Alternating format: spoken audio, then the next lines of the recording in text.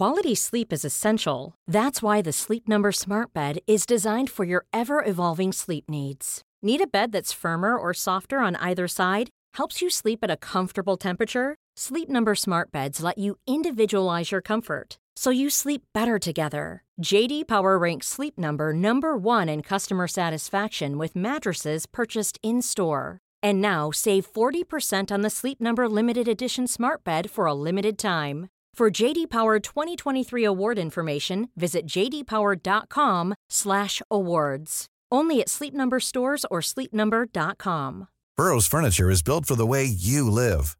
From ensuring easy assembly and disassembly to honoring highly requested new colors for their award-winning seating, they always have their customers in mind. Their modular seating is made out of durable materials to last and grow with you. And with Burrow, you always get fast, free shipping. Get up to 60% off during Burrow's Memorial Day sale at burrow.com/ACAST. That's burrow.com/ACAST. burrow.com/ACAST. This is a podcast extra from Nature. And this is the sound scientists have been waiting for. The sound of gravitational waves being picked up by the LIGO detectors. Reporters Adam Levy and Alexandra Whitsey are in Washington, D.C., where yesterday, Thursday, the 11th of February, the LIGO team announced that they had detected gravitational waves. Yesterday evening, after the press conference was over, Alex and Adam sat down to take stock of the new findings. Over to you guys. So I am here in Washington, D.C. with Alex Whitsey. Hi, Alex. Hello, Adam. So we've had quite a busy day. What have we been doing? We've been listening to the first ever direct detection of gravitational waves. We're here in the National Press Club, and there was a giant press conference this morning with all the key members from the LIGO collaboration. That's that machine, one in Washington State and one in Louisiana, that's been hunting gravitational waves, these ripples in space-time, which Einstein predicted and nobody had found directly until today. Now, there have been rumours for some time that LIGO might have found gravitational waves. What changed today? Yeah, there have been rumors for some time. Actually, the detection was made all the way back in September. And aside from a couple of really excited tweets from some physicists who didn't actually have a ton of inside knowledge, we didn't really know all the details until today. So since September, they've spent months just kind of crunching through the data and most importantly trying to figure out whether it really is a gravitational wave signal or not, or whether it could just be something tripping them up that's, just kind of a fake signal or something else that's not a gravitational wave from the cosmos. So it's been all this data crunching, and that's why we're only hearing about it now. And in the end, they decided it was a genuine gravitational wave signal, but what was causing it? It was two black holes in the distant universe, about 1.3 billion light years away. Two of these black holes, each about 30 times the mass of the sun, smashed into each other, and the energy of that collision radiated outward as these gravitational waves. And what was that atmosphere like as they announced that they'd found gravitational waves for the first time? Yeah, it was one of those super buzzy moments in journalism that you don't get too much because, as you know, covering scientists, they don't get excited too often. But today there was a lot of clapping, there was a lot of cheering, there was a lot of excitement. I've only covered a couple of things like this in my career, and I've been covering this for a long time. So yeah, super excited atmosphere today. Often when you cover quite exciting stories, say New Horizons flying by Pluto, there's a tension in that moment. It's unclear how that moment's going to play out. Whereas here, all the scientists have actually known the answer for a couple of months. Was there still an excitement for those scientists here today? I think there was, and I think it's not so much that they didn't know what was coming, but just to hear it finalized after all these years. So, this is a project that got it started in the 1970s with the ideas of how to build a machine to catch these waves. And then it got constructed in the 90s, and so it's been decades for some of these people. So even though they knew what was coming, it was a moment, I think, of realization and of closure and of just sheer joy and seeing it come out and be public finally. It's been just over a century since Einstein's theory of general relativity. Is this kind of it now? We've found gravitational waves, we're done, we can move on with our lives? This is kind of the big one. You always sort of hear about, we've reconfirmed the theory of relativity. Wow, Einstein was right after all. So, it's pretty smart never to bet against Einstein.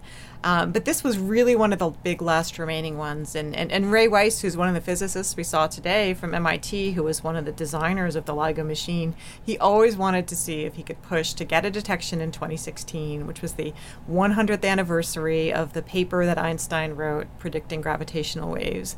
And so, as you saw today, he was super excited to get it in that centenary year. One thing I found really notable today was that this didn't seem to be a conclusion for lots of the scientists. It's not like now they found gravitational waves, they can just switch LIGO off. They've got further plans. Yeah, so they say it's not just finding one, but it's finding lots and lots that will sort of open the door. We heard this a lot today, opening the window, the door, pick your favorite metaphor, to a new kind of astronomy. But basically, the more gravitational waves you detect, the more of these kind of cosmic collisions you're seeing. And the more that you do, the more you can study how is it that black holes really come together and collide. What happens if it's neutron stars, which are super dense stars, that come together and collide? How often does that happen? What happens when they do? It's a whole different kind of information that you don't get by looking out in the sky with a telescope. So yeah, they definitely say, we found them, but it's not like a checklist and we all go home now. They say this is the beginning of a whole different type of science. So since they detected this result, LIGO's been running for a couple of months. Is there any hint that maybe they've discovered anything else? We were definitely trying to get that out of the scientists today, and they were being super coy.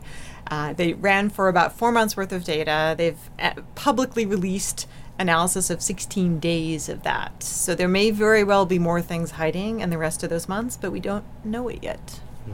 What was the press response like to this? Because again, this was something that was rumoured to be happening. So were the press excited to be finally getting their hands on what the scientists knew?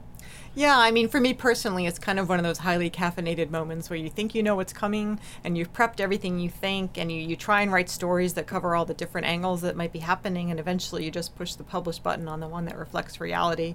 So yeah, I would say that the press were very much on edge.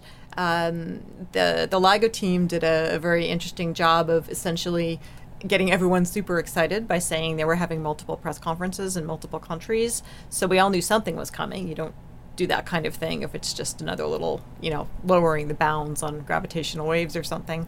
So we all knew something was coming, and we were all sort of just waiting to hear those final details. So Adam, I want to ask what you thought of today. Well, it was my first press conference of this kind, so it's very hectic. When you're trying to set up a tripod and you get in, and every single space for a tripod to set up your camera seems to be taken, that kind of sets a stressful tone that kind of ramped up as the day continued. But it was just amazing, though, stress aside, to be a part of this moment, this discovery. I remember reading about gravitational waves as an undergraduate, but I couldn't imagine how you would be able to detect them. The technology required, the precision required seemed absolutely mind-blowing. And then today, to hear what they did detect was a tiny fraction of the width of an atomic nucleus in distance change. Yeah, so it was an amazing day. It's amazing to be part of a day like that. I'm glad you've had room for your tripod too. Yeah, I did manage to get my tripod there in the end, yeah. Yeah.